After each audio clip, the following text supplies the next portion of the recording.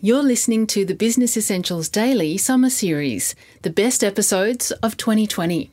Today's episode is brought to you by Mazars. Sound Cartel.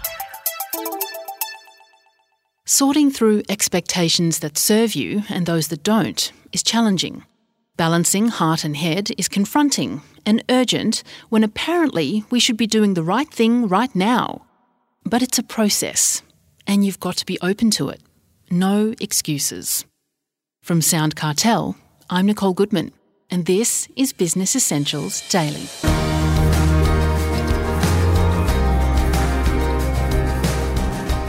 John Di Natale has done so many things in his life.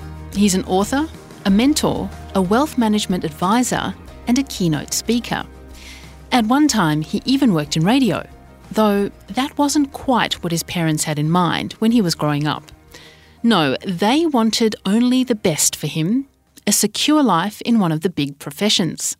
Think doctor, lawyer, accountant. Did he follow their wishes? No. John chose early to break free from the expectations of others, to go his own way. It's been quite a journey, and he admits it hasn't been easy. It was the topic of a recent TED Talk by John, where he asked a fundamental question of all of us. What do we want to be known for? Serious stuff, Heather Dawson suggests. So, what does John really think about all these expectations dictating our lives? Well, it's complicated. I think expectations set the way that we think about situations, and it happens subconsciously. And there are so many expectations, not just that others put on us, but also the ones that we place upon ourselves. And that's why it's so important to understand how they affect us, how they affect our thinking and our decision-making. Okay, well, your dream when you were a young lad was to be on the radio, John, and you even used to practice, I understand, when you were young back at the farm where you grew up. How did that go for you? The practice. Did it get you into radio? Well, eventually it did. When you grow up on a farm and in an Italian migrant family, a career in radio is probably not high on the agenda, right? My parents had very clear expectations of what my life would look like. I would study hard, go to university, get a good job as a doctor, lawyer, accountant, right? One of those, basically. And I had this dream of working in radio, so I decided that I'd go and do some research. So I went to the font of all knowledge, the Yellow Pages, right, at the time, and found that there were radio schools where you could actually go and learn this skill. And so I went and did that, and eventually ended up getting a job in radio.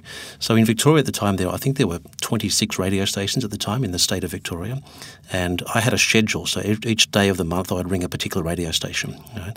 And I did that for months. I'd send out my demo tapes and get rejected, and I'd call up and say, hey, did you get my tape? And they'd say, yes, we haven't got a job for you. And eventually one of the program managers cottoned on that I was calling him on the 5th of every month. He's like, you again, It's like, you're calling me again on the 5th. And I kept calling, and I called him one day and he said, I've been expecting your call, you better come and see us. And so that's how I ended up on radio for a few years.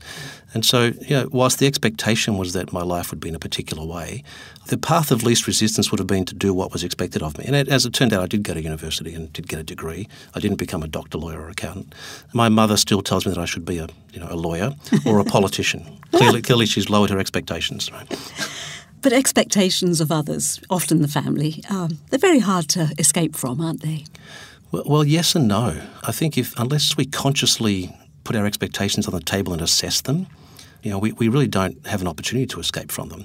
And I think that's the biggest issue, is that people don't often stop and say, what expectations are driving the way that I'm living my life? What are the things that I'm expecting of myself? What are the expectations of others that I'm allowing to have me act in a certain way or make certain decisions? And so I think the lead up to that decision can be quite difficult. I think once you make the decision to go, I'm going to live my life based on what I want for myself and what my expectations are, the lead up can take years or decades. Making the decision takes an instant, right?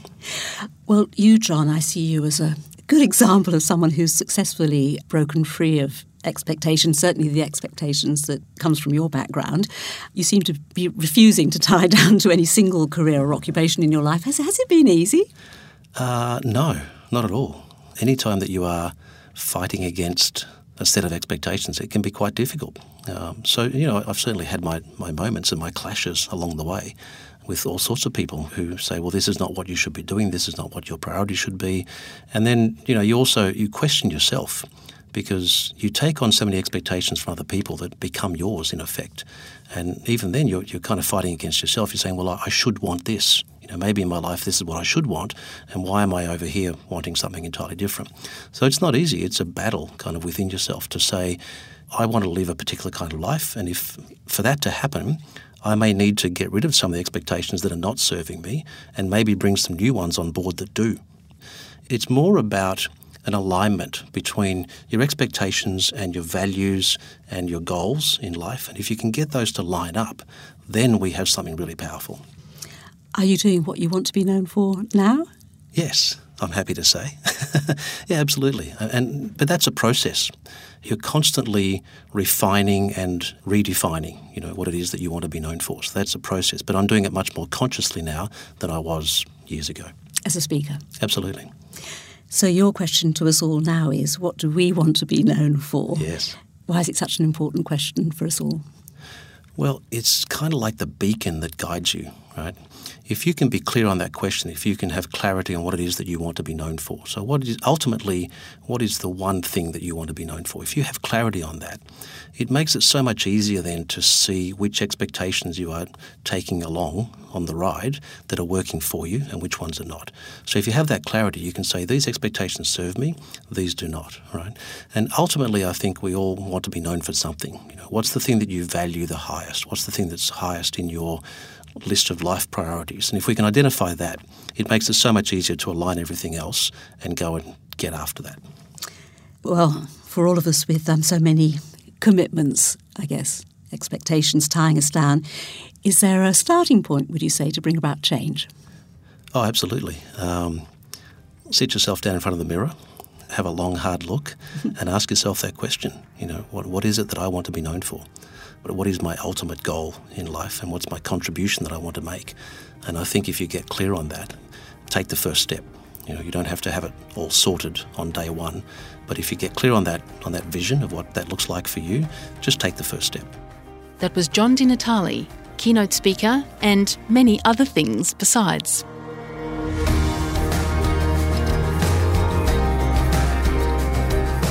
Business Essentials Daily is a Sound Cartel podcast. Executive producer is Heather Dawson. Producers are Nick Schilberger, Chris Ashmore, and myself. Technical production by Pete Letts and Belinda Trimboli. I'm Nicole Goodman. Thanks for listening. We'll bring you more B Daily next week. Sound Cartel. This episode was brought to you by Mazars. To find out more, visit mazars.com.au. That's mazars.com.au.